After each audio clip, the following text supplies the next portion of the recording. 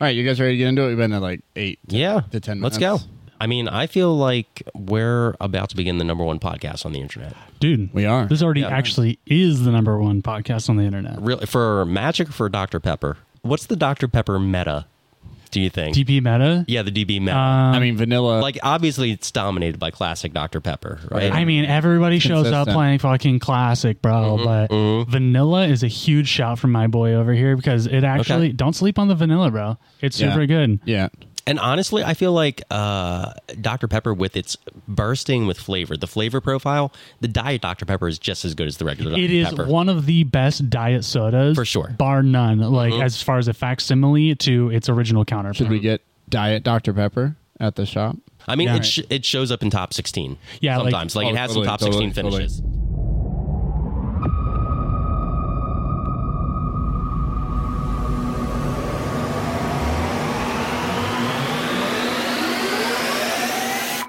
Hello and welcome to the MoxStars podcast. I am one of your hosts, Evan Kunai. Hello.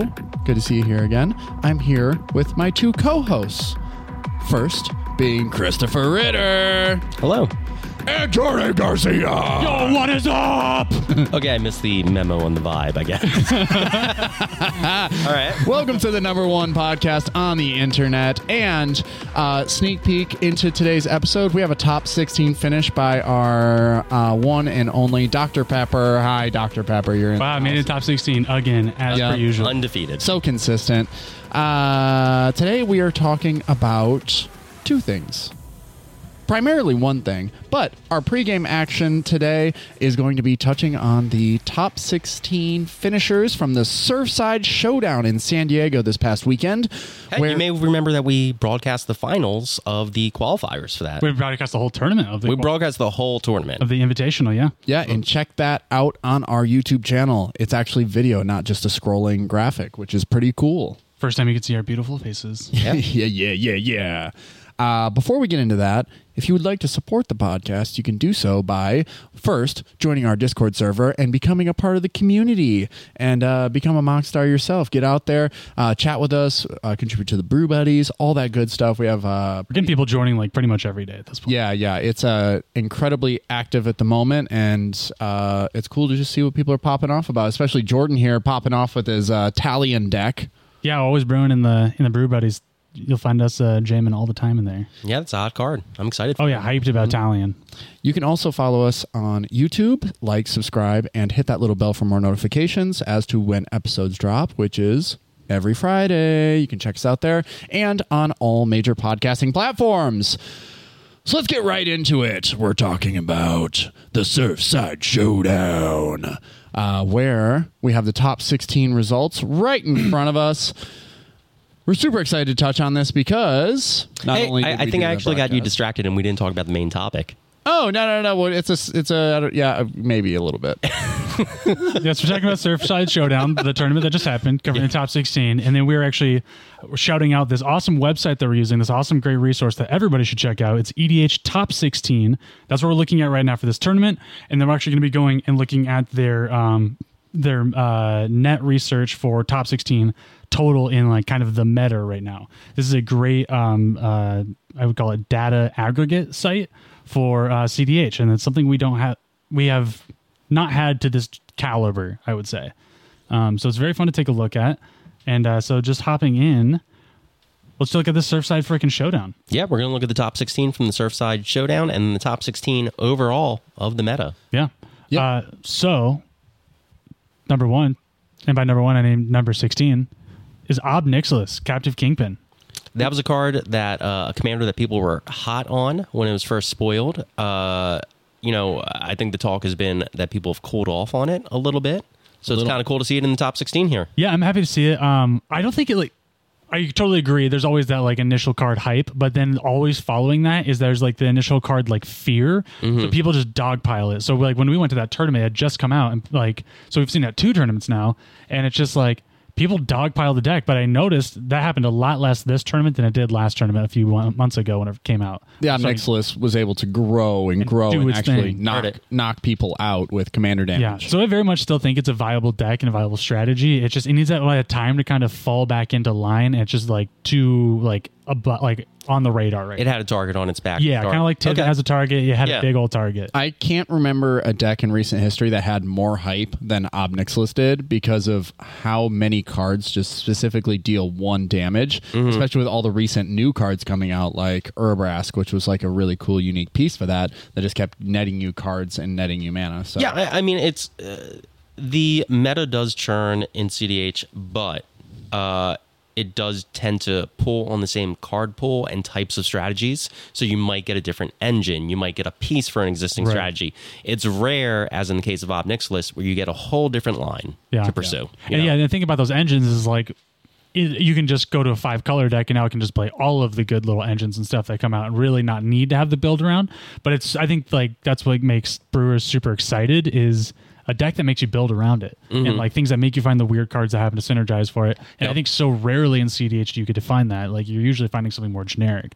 So I think it's badass. Yeah. For me as a player, it feels nice to do something different at the table. You know? Exactly. And speaking of doing something different at the table, and speaking of 5-color decks, we have number 15, Scion of the Dragon made an appearance. Okay, but that's 5 colors with integrity. Yes, it is. Yes, it is. It's mostly a 5-color good stuff deck, but it does have some dragons in it. Yes. In case you forgot what Scion of the Dragon does, it's 5 colors, 1 of each color, and then it is a 4/4 flyer with pay 2, search your library for a dragon card and put it into your graveyard. Powerful ability. If you do, Scion of the Dragon becomes a copy of that card until end of turn, then shuffle your library. Wowza. So I love this. I love the card. I've always loved the card. I've never built it before. And it's kind of awesome to see that it made an appearance and was able to be successful throughout the day. So just looking through the list, I'm sure there's a lot of like dragon combo lines. I don't really know how the deck wins, but I know it's on Food Chain. Yeah, it was pretty cool. I think this person was trying to focus. It's not on Food Chain. Dragon. There is no Food Chain in this list. Oh, really? Yeah. Well, I just lied to all of you. Yeah, they were going for like Cavern Horde Dragon, and then if the Scion was on the battlefield, they were able to like pay 2 and then turn it into Dragon Lord Tremoka, so your opponents can't cast spells during your turn, and then he would just pop off and win. So it's like a dedicated dragon list. Like there's a few in there. Enabled by new tech, Cavern Horde Dragon from the Lord of the Rings set. Yes, dude. Yeah, I'd love to see it. Yeah, so oh man, the crazy just like treasure creation this deck has, because Old Gnawbone is also in the list. So there's some really powerful dragons here. I love this. Moving on, some very exciting stuff in this top 16. Yeah, moving on to number 14. What do we got? Sauron the Dark Lord. Evan, you've been talking about building this one. I want to build it. I've seen the potential. I think it's there. Yeah, other people have seen the potential too. There were, I think, 3 lists in this tournament. Damn, that's awesome. Yeah. This is the Breach deck that I would want to play, and I'm sure that's what they were doing. Wheels and Breach. Yeah, it's interesting. So, like, we got a recent Breach commander in Dihada, and people are saying it's potentially the best Breach commander. Dihada put up some results in this tournament. Yeah, and has been putting up results in a lot of tournaments. But, I think Sauron's really fun because, it is kind of also a Breach engine. It is essentially like the brain freeze component to your Breach line in the command zone. So...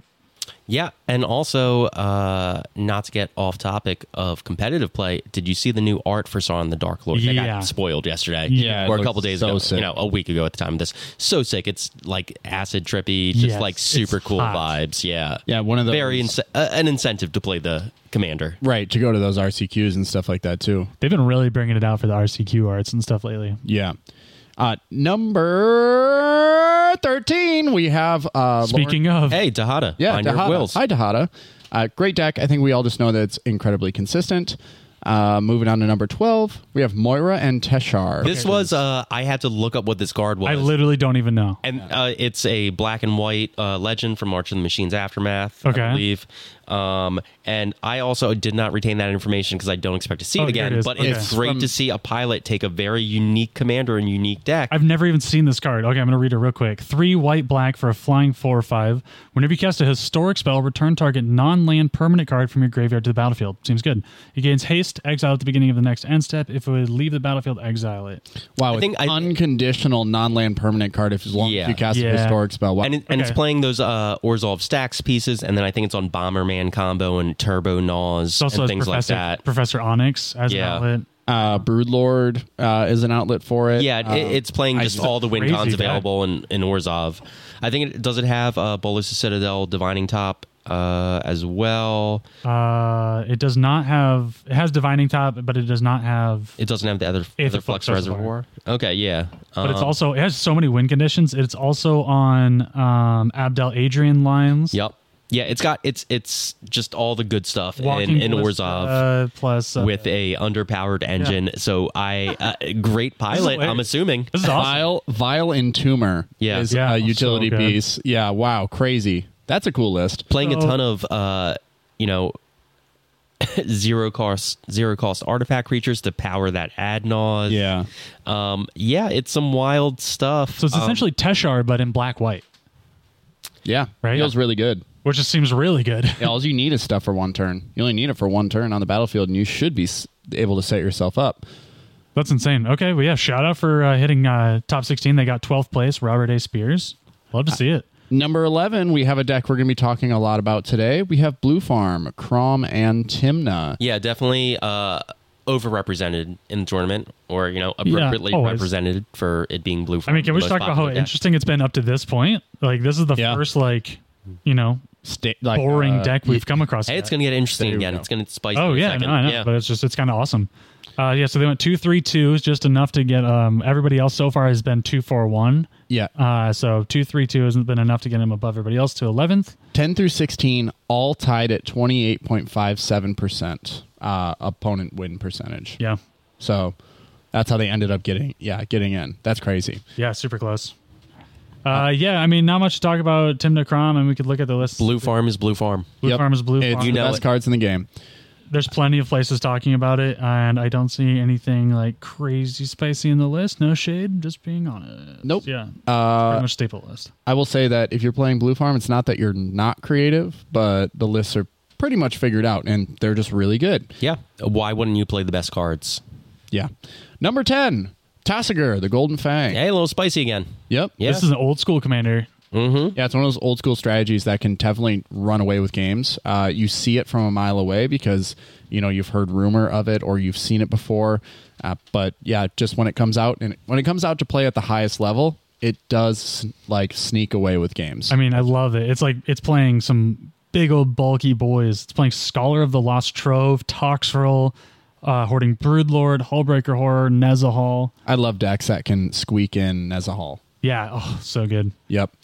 It's fun. Number 9, Kalia of the Vast. Yeah, this is where we start getting some more interesting breakers. This is number 9 now, so we have 3 wins, 4 draws, 0 losses with Kali of the Vast here. Now, this will be a little bit of a spoiler, but 4 losses, 0 draws, my bad. Kalia does not make the top 16 cut of all time, but its conversion rate is 50% right now. As far if it makes top 16, or if it's entered into a tournament greater than 64 players, it has a 50% chance of making it to the top 16. Yeah, I think that's also the confidence of the pilot and Totally. yeah. Oh, yeah. It's a pilot for sure, but Yeah. the confidence, in the experience in playing the deck, leads whoever it is out there who's pumping these stats up.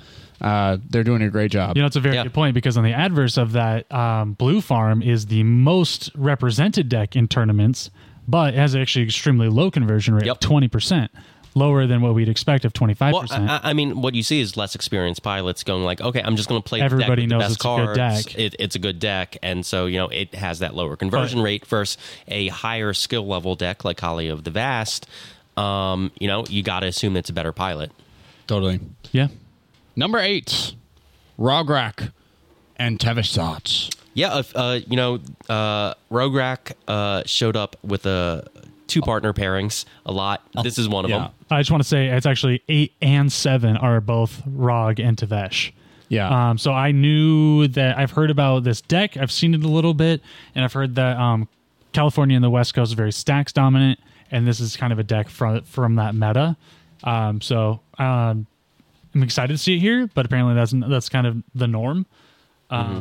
It's a super interesting deck. Very I like interesting, it. very chaotic The deck. only creatures the number 8 showing is playing a Sire of Insanity and Void Winnower, which I love because, you see Rakdos, you assume maybe it's on a World Gorger line or something like that, and that is not the case here. I saw the list, and they're like playing Luca. They're playing some some effects like that allow you to just roll into the next thing. And that's I mean, there are Oath of the Druids decks that literally do like go for the same thing, literally do the same thing. So you have one creature or one or two creatures in the entire list just to like Cyrus Ending Void Winter, and you're playing like Chandra, Awakened Inferno, some real chunky 6 CMC planeswalkers. Just so tasty. Yeah. How can you not have fun playing this? They're playing Nether Void. Nether Void and Stranglehold. Yeah, let's fucking go. All right, that's 8 and 7. So let's move on to number 6. We're looking at Malcolm and Timna. Another popular deck. Not surprised to see it. Yep, it's popular. It is off the axis of what is normally run with Timna. I feel, or with Malcolm and Timna.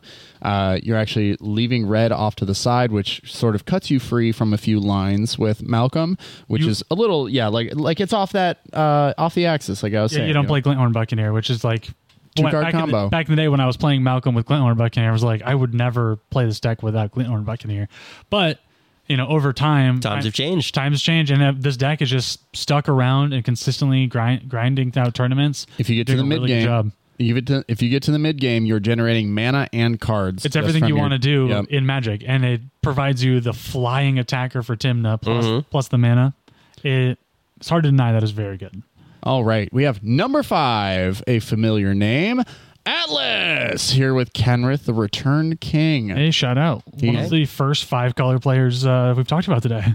Yeah, outside of the Scion of the Ur Dragon. Yeah, further down the standings, you definitely have some Nagilas and some other 5 and some Cisse results. But the highest showing for a 5-color player. Yeah, got to dap the boy up for making top 5. He was actually top cut out of top 4. So 4-2-1 with a 57.14% win record. Yeah, great player with a great deck, which is second only to the person who won the entire tournament. It was pretty cool to watch him. We sat and we watched the top 16. We've mulled over this list in Brew Buddies a bunch, like gone through and just sort of like helped boil down what this is all about. And I think if you look at the list, you can somewhat come to understand what the deck wants to do, but you don't truly see its power until you see the pilot in action. So, like watching the stream with the top 16, the way that he moves people, like with words, is more powerful than the actual what is represented on the cards. Well, if you read Atlas's excellent primer on the deck, and I recommend that if you're interested in this commander, he does a really good job of explaining how this isn't just 5-color good cards. This is his gameplay style, comes from doing the politics, and he explains how to use the politics with the deck. Right. Yeah. It's such a cool read. And his list is, if you want to find all of this information, you can go to Eminence or events.eminence, and you can go to the little tournaments tab, and the Surfside Showdown should be the first one that pops up. It's always going to be the most recent one. And you can check out his list there and give that primer a read. Number 4, Crom and Timna. Blue Farm is back again. Shock. Also number 3. Also number 3. Funny enough. We know what the deck does. Sweet. Cool. Number 2, Kinnan. Hey. Highest result for Kinnan. There were, I think, a handful of other Kinnan players in the tournament as well. And Kinnan just won, I want to say the most recent Chaos tournament online, but a recent you can check that on Eminence. Check it on EDH Top 16. But Kinnan is doing very well right now. I got rolled at my last tournament against a Kinnan. Yeah, Kinnan's a sneaky boy. Yeah. And number 1, the winner of the Surfside Showdown, we have Rograk and Silas Wren. This is the only one in the top 16. Which is, is it surprising that it's the only one? I mean, I can scroll down further and see how long it takes to see him again. I think it's a very... Oh, nope, number 17. Oh, there you go. Okay, yeah. Didn't take a long time. I think it's a very high skill cap deck. It is, yeah. I do, before we get further into it, I do want to make a note that Tivit, which has been making a lot of noise lately, did not make the top 16. No Tivit pilots. I wonder if seeing that kind of effect we saw with the Obnick's list, where Tivit is now getting dogpiled for winning too much. Totally possible. I mean, it'll come up later. So let's just dive right into it. The Surfside Showdown was great, but let's move on to the top 16 of all time on Eminence events. This is a really cool tool. Jordan, I feel like you explain it way better than I do. What do you love about this tool, man? Okay, I highly suggest everybody check this out and kind of follow this as a great Magic resource moving forward, right? Remember your pre-CEDH lives where all you did was live and die by EDH rec. Well, that was a terrible way to do it. This is a great way to proceed forward. This is actually relevant data points that you can use to improve your game or find new decks you might be interested in. So essentially, it is just a giant aggregator of tons of data points. And because of that, we actually can start seeing a bunch of new information and tendencies because more than we've been able to before because we haven't had access to a lot of this before. So one thing I'm really excited about is the conversion tab. We didn't talk about it a lot, but there was like a win rate thing. But once you go into the main aggregator, not tournament breakdowns, there's conversion, which is very exciting. So Evan was talking about Kalia having this amazing conversion rate, right? You don't see it highly represented, but the conversion is when it shows up, it does very, very well, and it puts up records. And then what I was saying, and the complete opposite of that, number one as far as coverage is Timna Crom, but it only has a 20.4% conversion rate. You know what's interesting? Looking at this list, you know it actually has a lower conversion rate? What's that? Kinnan. At 16.53%. See, I could totally see that because it's kind of like it looks very welcoming as a newer player to do the big green stompy stuff and like get that satisfaction in cEDH stuff and are familiar with. Mm-hmm. But it ain't that easy to win a game of cEDH, and like you actually need to play very well. Well, speaking of newer players, the other ones with conversion rates around that in the top are Yuriko, which is number one with the bullet for new players, very easy to understand. Yep. Very low cost as well to get in on, and then Rocco Cabaretti Caterer, which is also very friendly to new players. 14.75. Yeah. Yep. All you basically tell people with Rocco is, hey, go find Food Chain or go find Kiki Jiki and you win the game. And then with a super low conversion rate, 7.89% Winota, which I think is another beginner deck. Yeah, beginner deck and also a target on its back. Totally. Yeah. So we're going to go through real quick the top 16 of this so you guys can kind of see what the data is showing for kind of a relative meta, which is kind of cool. Like, a lot of times our metas are based off of who we play with and they're very like localized. And this is like the first time we've actually been able to branch out as a community-based game. And, I just want to add that you can refine that data even more. So the top 16 that we're looking on is the base top 16 that they're going to deliver you, which is tournaments happening within the past year and tournament size over 64 entrants. Now, you can refine that, the scope of that any way you want.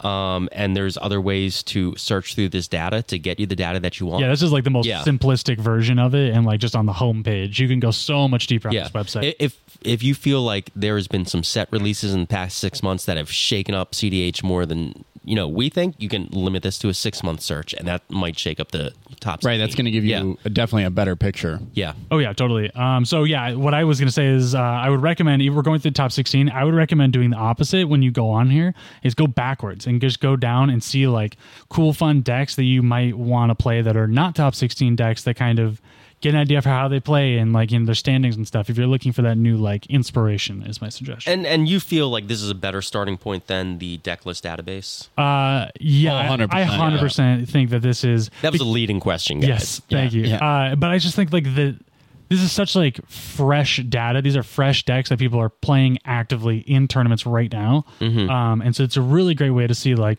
what cards people are hot on. Like that changes all the time. We all like find out that we're super into a card and then people start putting in their decks and that goes into like waves and trends and stuff. So it's a great way to start picking up on that kind of new thing. Finding new spice for decks.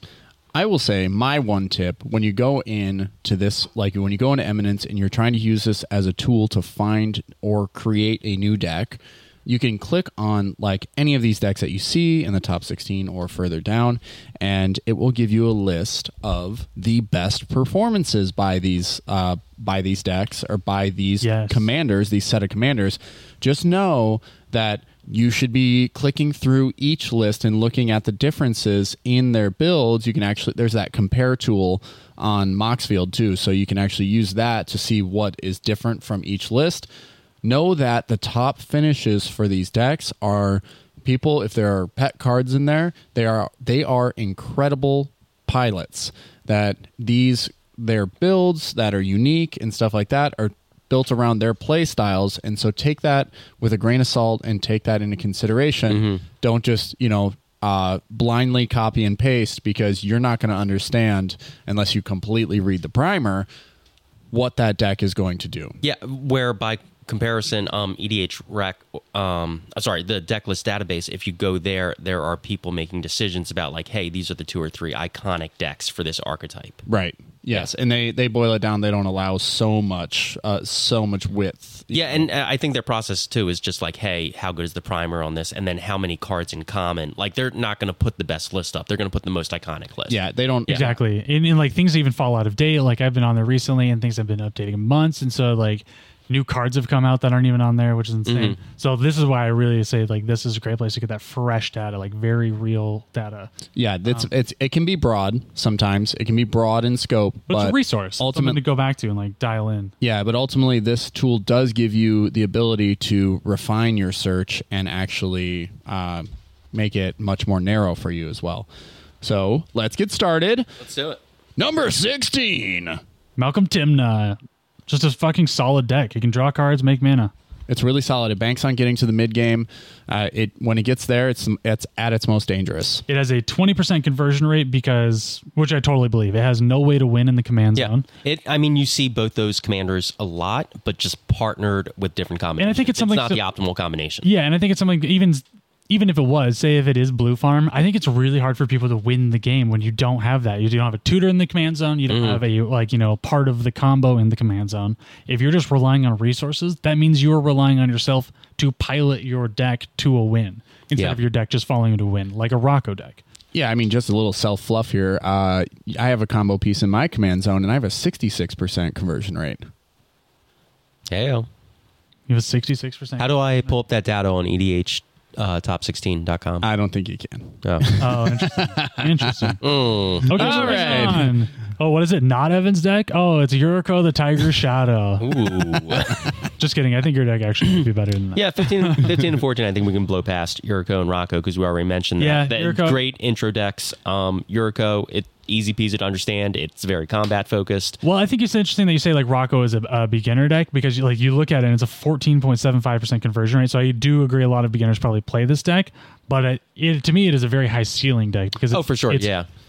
You can just tutor for anything at any moment and figure. So you can play at a higher skill level, but it's easy for a beginner to be like, oh, my commander will just be a tutor for your anything. One combo that you focus. Yeah, fair enough. In that case, I'd say it's like has a high skill ceiling. Where it's like you can do well on it, but the better you are at it and the better you're at the game, the further you can take it. And that is going to be true of every single one of these. But it's interesting, like, we were talking about going into further data, right? So 14% conversion rate, you click on it, and then number one player here, Juan Pego, he has a 57.14% win rate, right? I mean, that's great. Yeah. Yeah, exactly. So it's like you really start, there's a guy with a 60% win rate on this. Like you start looking at it and you're like, all right, these are the pilots that I need to see what they're doing to see how to make this deck like sing. It's going to be absolutely crazy if you go into these statistics and you click on each deck because you're really only going to see these decks maybe finish first place one time. Like Rocco has only gotten first one time out of 61 entries in any tournament over 64 players in the last year. Yeah. Isn't that absolutely insane? Like that's how competitive these tournaments are. Yeah. And that's why it's been so hard to get data up to this point for these tournaments. Right. Okay, yeah, moving on. Yep, we have hey, my deck, what up? Krom Tavesh at a 26.47% conversion rate. Yep, number 13. I think that's another case where you see these partners a lot, but it's not necessarily the optimal combination. Correct. Also, they're just two draw engines, so... Yeah. Yeah, well, I mean, your build, and the purpose for this deck and why it is so attractive is because depending on your meta, or depending on what region you're in, like, the deck does really well at pushing through stacks. Like, you can get Tavesh out and you can actually create a draw engine that doesn't, like, interfere with any of those rule of law effects or anything like that, right? Because Krom folds to that. I was going to say, like, people keep saying how good Krom is, but I've never experienced this because of our local meta, our personal meta. It's rule of law everywhere. So Krom is more often than not a terrible card for me. Tevesh is, however, the polar opposite of that and is great at eating its way through stacks pieces. Yeah, which is why your behavior tends to lead to you funneling Tevesh over Crom, and everyone else who's not playing in Rule of Law metas are looking at you like, why are you going Tevesh right now? You go for Crom. Right. But then, like, it lets you pivot it depending on, like, the table you're at and stuff. Right? So it all goes back to pilot skill, which then dictates, your conversion rate, how much that person's winning. Well, you have that new card too, that 4-drop enchantment that it might give you more purpose. Oh, Descendants, so silly, Descendants Fury, but it gets a Hullbreaker Horror onto the battlefield. Yeah. If you haven't seen Descendants Fury, go look at it and then look at that deck. It seems hilarious. Yeah. Okay, this is a deck that has been making waves and has just been absolutely crushing lately. At number 12. Number 12, Dargo and Thrasios. Love to see some teamer representation. This deck is just so good. It's so fast. It's great at turning out wins. At a 27.5% win rate, I think it's pretty decent. It's explosive. That's Very like the number one thing. It has 2 outlets in the command zone. That's the thing. Both commanders are outlets for whatever combo you're trying to set up at the moment, whether it's just infinite mana. Well, Dargo is like the infinite mana piece, and then Thrasios is the outlet for that. So like cards like Thermopod, which are very surprising to me, but actually make sense when you look at the strategy that allowed this deck to go infinite and draw your entire library and win the game. So really, I've seen it play a few times in tournament, and I've seen it play more on the side, like in casual games, or just like nothing's at stake, and it is hard to pin down. Yeah, I think what we're seeing is a big pivot towards creature-based strategies and creature-based win conditions. They're a lot harder to interact with, and they get around a lot of specific stacks. And because of that, we're seeing certain decks that can take advantage of it, like this. I'd say this deck has the explosiveness of like an ad nauseum deck, a turbo deck, because of what Dargo lets you cheat. Like Dargo plus Greater Good and like a Bergie out is just insane, right? So, and like, Display Circuit and Dockside, that goes insane. Do you think the underrepresentation that you see is just like people shy away from explosive decks that aren't, ad naus turbo, because you can just stick your finger in there and, it's safer to play something mid-range, something stacksy, something I think committed to something else. Yeah, the most solid sentence I can give you on that is consistency is king. Consistency is power. So I think that when people look at this deck, they see something that can be very easily disassembled and can be made to be less consistent, or they haven't seen it be consistent, so that's why they shy away from it. But if you're a true blue Dargo Thrasios pilot, you know how consistent it is, and you are willing to take your chances on that. Fair enough. And like the great thing about this versus like the cEDH TDP, right, is we can see this deck and how well it's performing, and how like active people are using it. But I would still say that this is a pretty fringe deck, and it's still pretty new to the meta. I mean, it's got a great conversion rate, 27.5. It does. It actually is the best in the top 16. Hey, look at that data. Yeah, so I think... Yeah, and, also we'll only 40 entries. Yeah. And if you're looking at the top 16, a lot of these have like 60 to 100 or more entries. So... Yeah.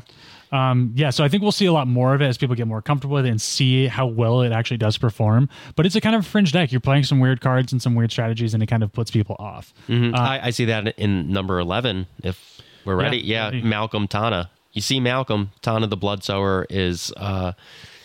a different choice to get in that same team or color combination. Well, to me, this is probably the most optimized Malcolm deck that wants to win with Glinthorn. Like this is like, let's jam Glinthorn ASAP. Like, with all like the finale devastation effects and everything, very achievable. Yeah. So you think these are like residual? This number 11 showing is maybe residual. That if we adjusted the data, it might not even be in that top 16. No, I wouldn't say that. You were saying earlier that we're off Glinthorn for the Malcolm decks.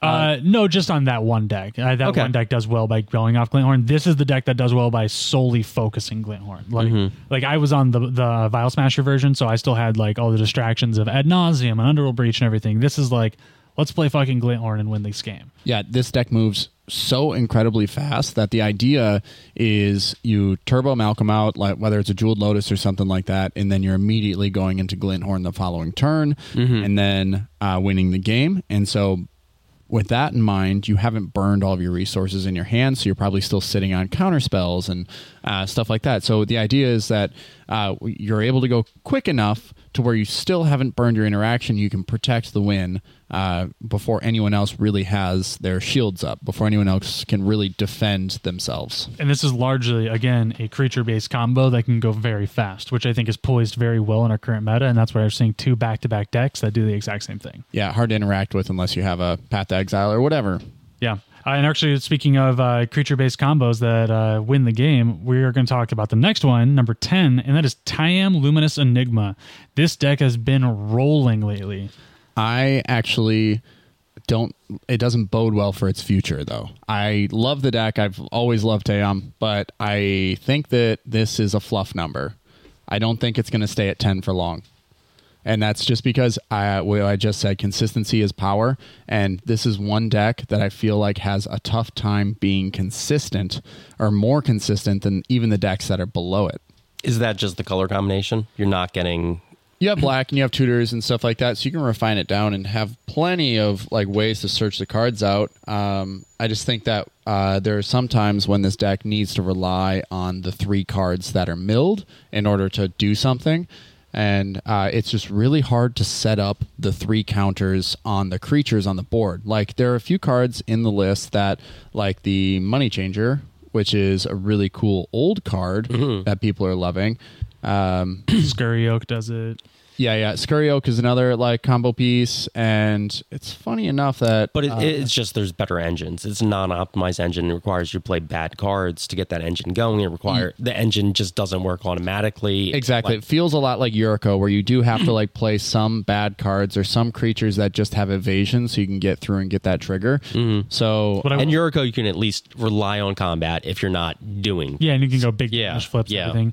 I will say that this wins exceptionally well through stacks. And it does. So in a stack-heavy meta, I would not be surprised that Tayam does very well. Is there a reason not to be on like Thalia and Gitrog though? If you want to... I think it's 4 mana. You can only get things back with 3 mana. So you... No, but I mean, as a commander versus Tayam. Well, Tayam wins the game. Like, as I know Evan's hating on it, Tayam like is amazing. And wins the game. I'm not hating on it. I'm definitely trying to be realistic with it. But there are a lot of new cards that have bolstered the strategy. Like... Orcish Bowmaster goes. Bowmaster is insane because you create 4 counters just off of 1 cast. So it's like it comes in, creates and masses 1, deals 1 damage, and masses 1. It enters with a vigilance counter, or it gets 3 counters off the first one. Amass 1 +1/+1 counter gets a vigilance counter too. So you automatically, just by putting Bowmaster on the battlefield, get a Tayam activation. You just need that 3 mana. But it does surprise me sometimes when people don't play Ashnod's Altar, because you can layer. In case you didn't know this, you can pay the cost in any way you want, or in any sequence of events. So it doesn't say, it says remove 3 counters, or pay 3 mana, remove 3 counters, and then do the whole thing.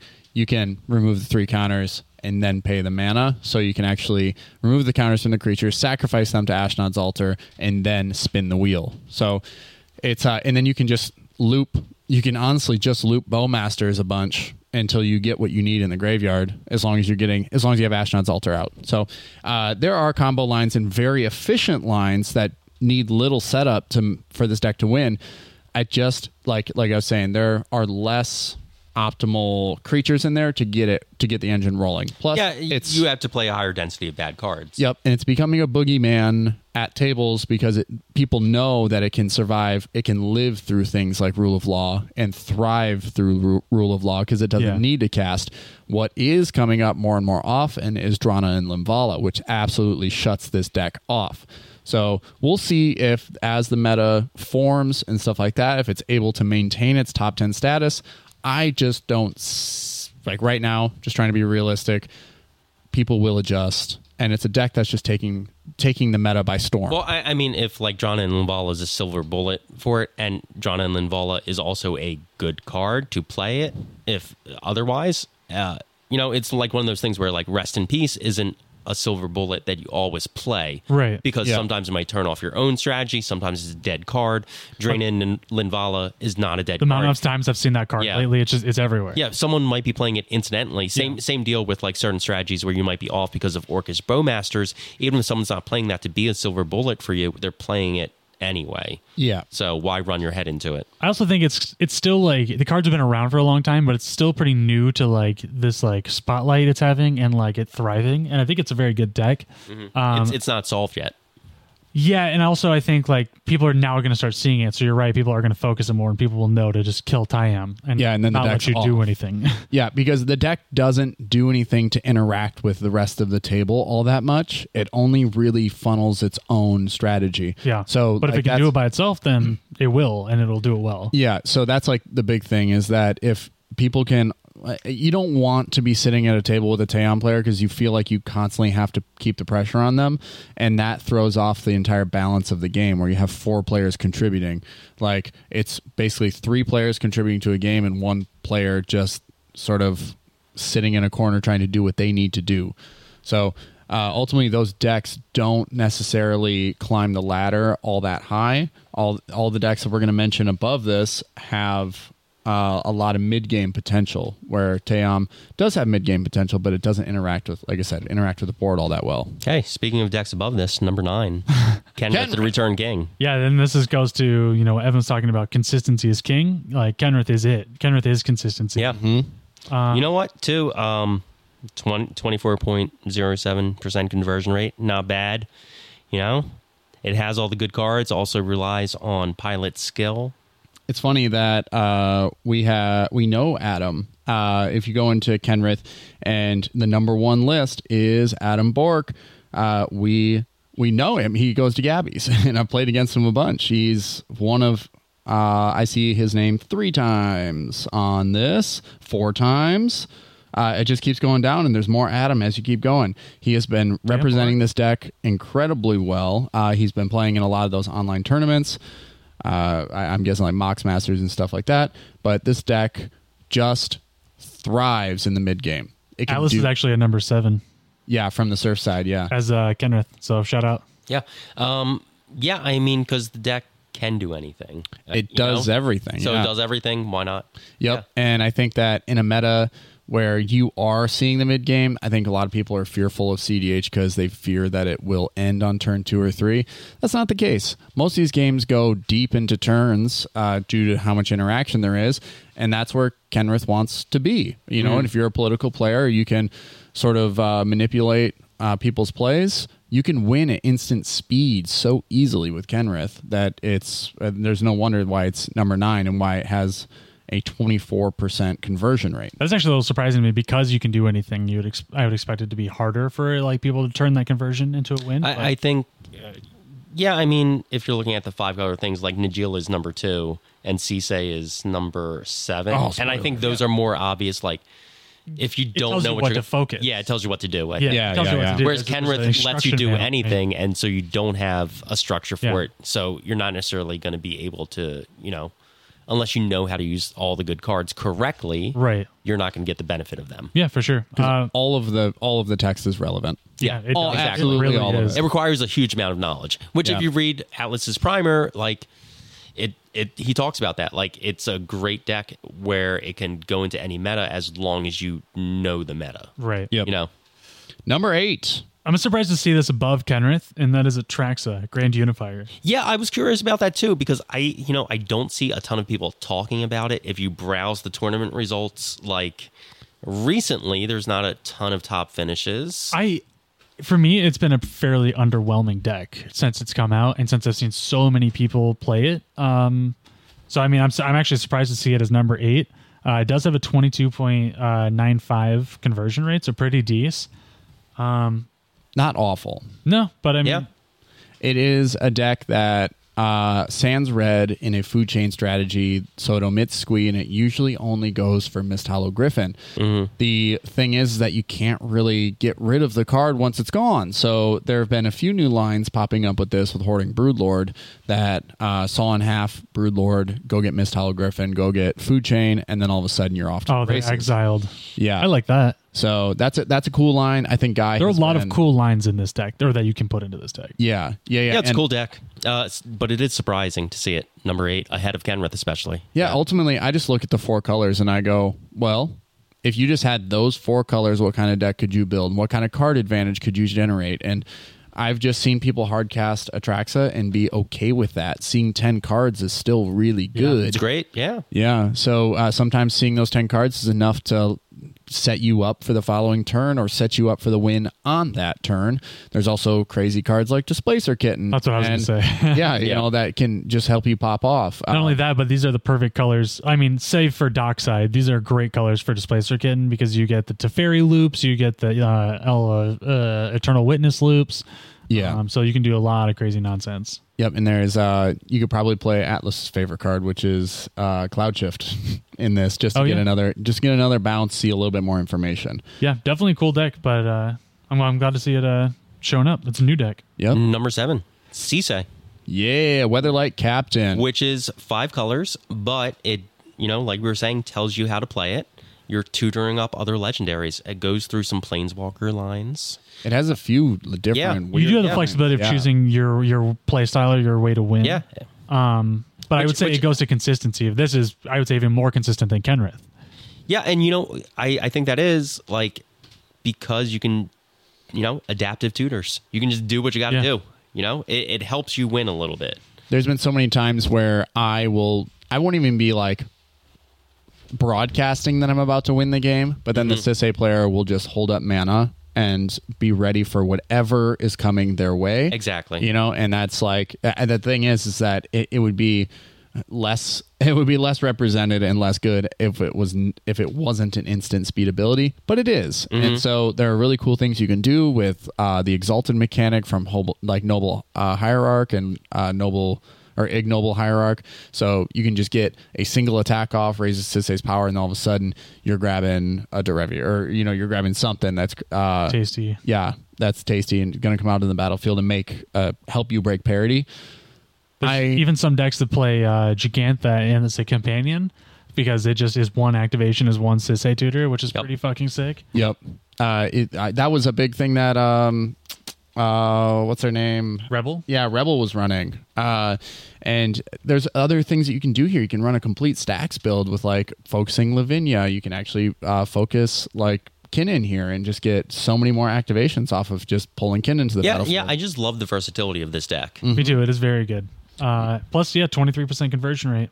Number 7. Yep. I've lost to it plenty. Same.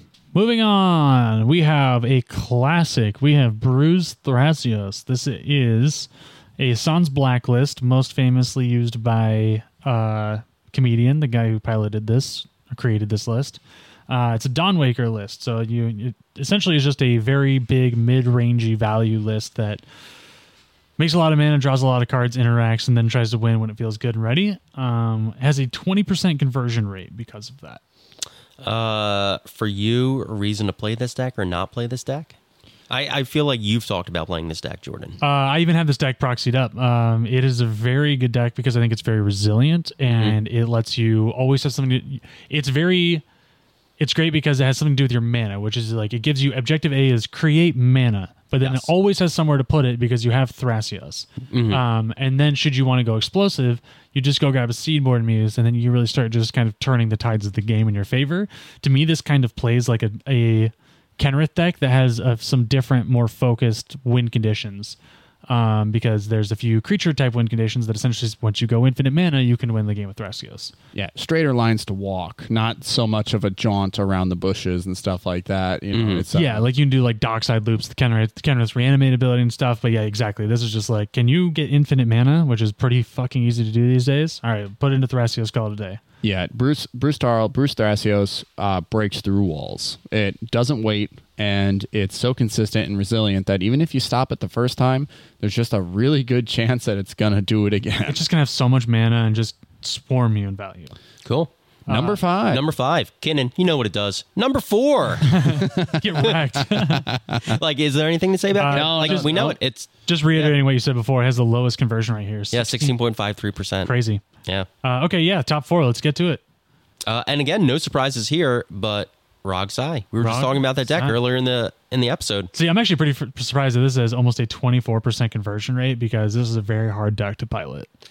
I mean, but it's Grixis, probably the best color combination to be in. Deck that really likes to win no matter what. So if you want to go that. fast. Yeah. If you want to go fast. Yes. Are you Ricky Bobby? Do you like to go fast? Did you know that crepes are just like tiny pancakes? Yeah, just like really thin pancakes. Big reference. All right, I'm not going to say it. Moving on to number 3. This deck is crushing right now, and that is Tivit. Although didn't show any results at the seaside. And that was maybe what you were talking about Surfside. a little bit, is like getting maybe a little focused and stuff like that. I mean, it has been putting up a lot of results lately. So Yeah, I people were saying on Reddit, maybe on the Surfside thread, about like how it is a little fragile because you have to go through all these artifact lines and stuff. But I mean, I feel like that's not a problem in cEDH. No. You got all them artifacts. You have a lot of interaction in this deck, and I feel like you ramp incredibly like it's easy to ramp with this deck. You're always running into those artifacts, but you as soon as Tivit lands, that's the game usually. Yeah. And it's not like game over immediately. Sometimes it is. Sometimes the time Steve's just sitting there and there's a Grand Abolisher also accompanying it, and then it's game over. But as soon as it enters the battlefield, everyone votes and you get a lot. You get 2 treasures and a lot of clues. And then it has Ward 3, which is the biggest reason of why it sticks. So if your opponent wants to get rid of it at all for any reason and they pay the ward cost, they're just probably holding interaction for the spell regardless. So they've put you off of your line. They've put you off of how much mana you have and made you waste a card on trying to get rid of it, and are just going to keep pushing forward. We've talked about before how good Ward is. So good. Ward 3 is Ward 3 is it's some of the best protection you can get in this game. It's better than Hexproof. It's better like it just astounds me that they put Ward together, and then after we started playing with the mechanic like a little bit more, Ward 1 is not enough. Ward 2 is oppressive, and Ward 3 is untouchable. Anything more than that, and it's just like, okay, so you just can't target that thing. Yeah, Ward 4 is just fuck off. Yeah.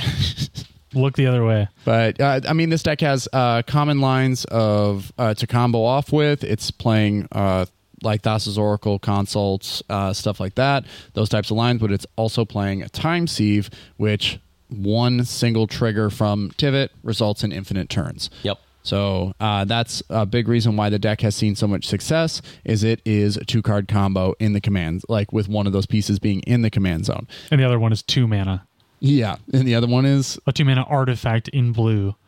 Yeah, so it's kind of wild how, like, when this deck came out, everyone looked at it and was like, wow, that's a really high mana value. Like, I don't know if it's going to thrive. And then it has thrived. It has thrived. It is number 3. Well, I was just going to say, we've all been talking about, like, it seems to be like a win second meta, win second format right now. You know, you never want to be the person presenting the first win condition. And I think Tivit is a great win second deck, right? It is not trying to win anytime early, and it's trying to set up a draw engine and interact a little bit until it can resolve its commander. Like, sure, Thassa's Oracle, Demonic Consultation is in there, but that's far from like the main priority, and that is great because that just really lets you establish this oppressive piece that is also the win condition. It's pretty insane. Yeah, I mean, it's hard to stop the win in Tivit. Yeah, is the problem. It is. Yeah, if you can stop the win, the biggest enemy to Tivit is Dockside, because you're sitting there with all those clues, probably unable to crack them, and nobody's giving you treasures. Yeah, the dream is. Yeah, you do just dockside when they, gas out on their turn and just win before they get a chance to, essentially. Yep, on the next go around. So Tivit does have that one singular weakness, but it's in a color pairing that is just so resilient. It's so ready to stop you from doing that. Yep. Okay, moving on to number 2 here. Great color pairing. Great color pairing. Yeah. It's all 5 all of them. And you only need 1 to cast it. Yeah. 3 mana, but 1 color. Broken. Najila the Blade Blossom, possibly one of the most broken commanders of all time, short of Kenrith. Okay, we won't have that debate right now. No, yeah. We won't have that debate right now. But it is number 2 on the EDH top 16. Evan is not wrong. It costs only red to cast her for 3 freaking mana.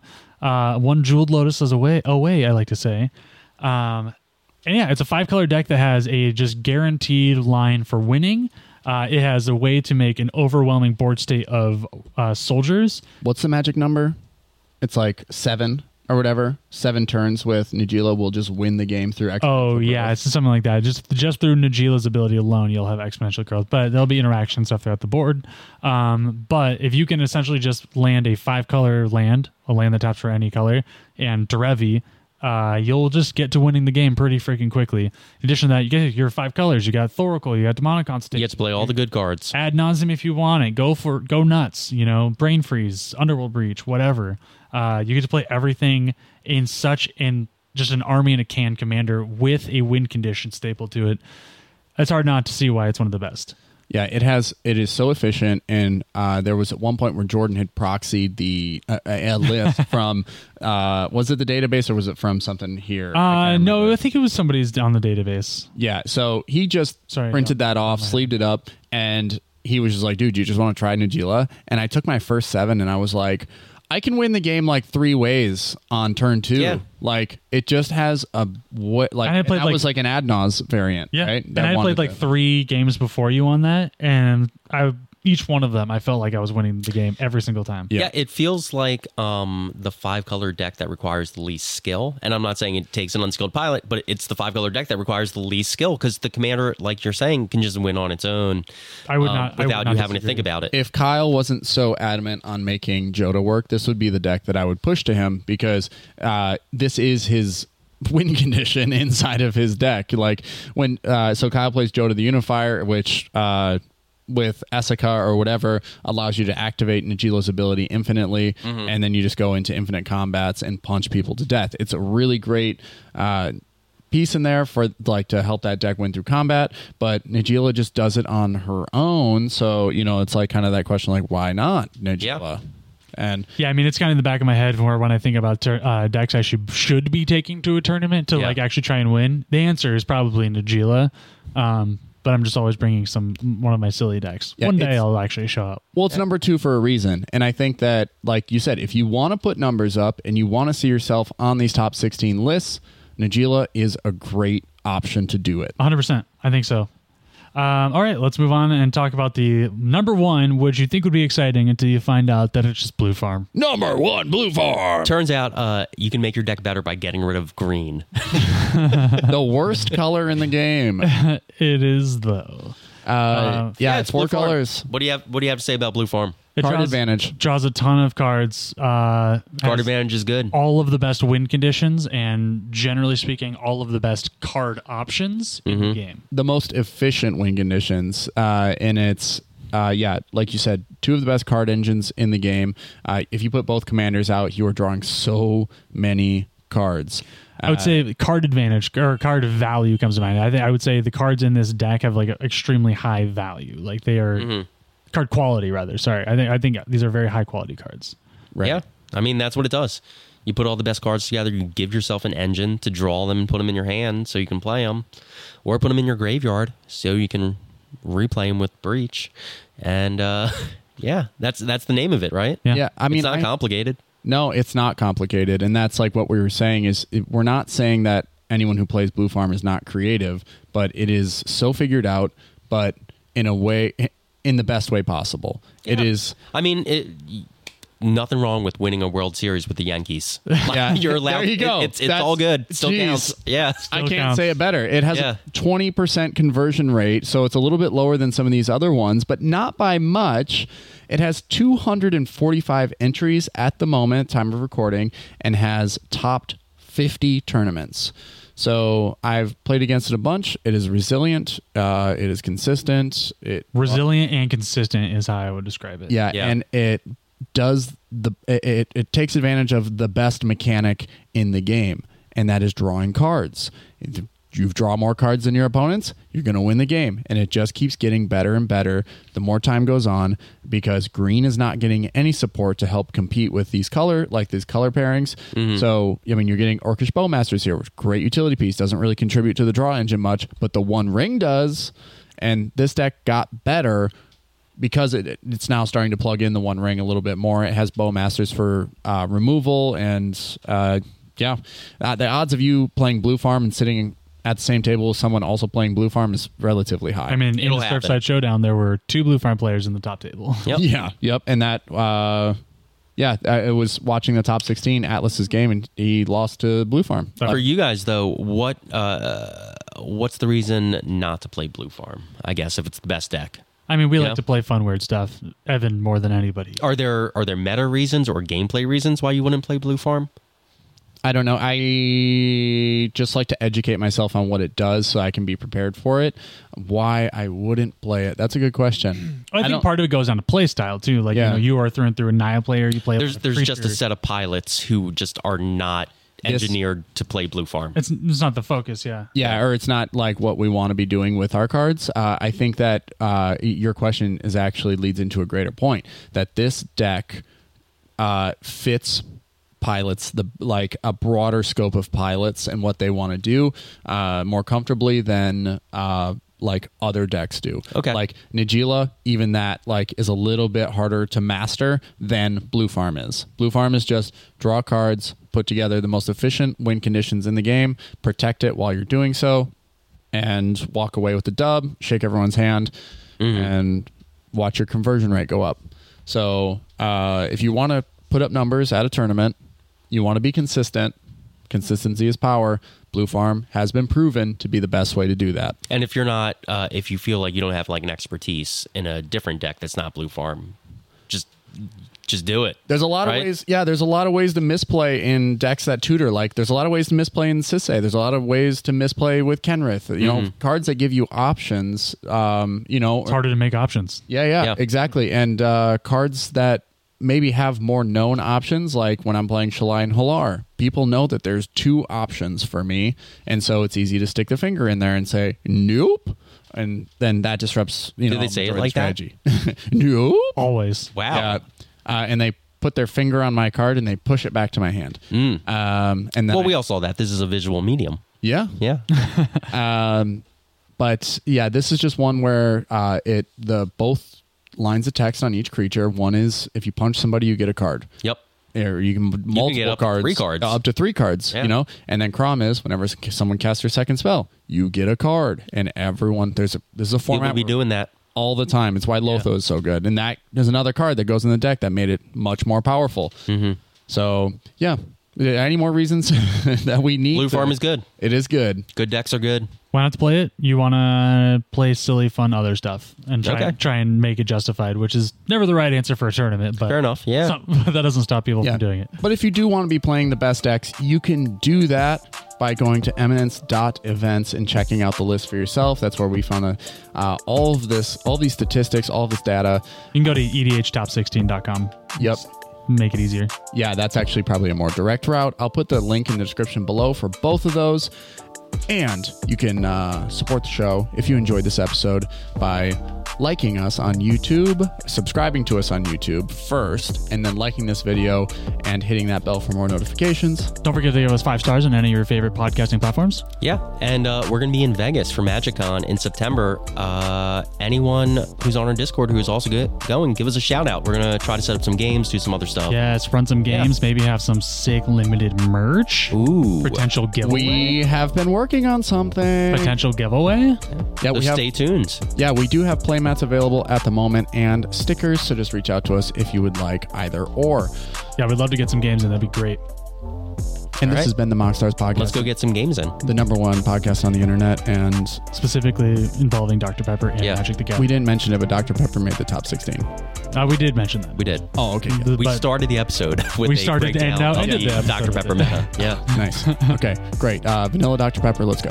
It is goated. Bye-bye. Bye.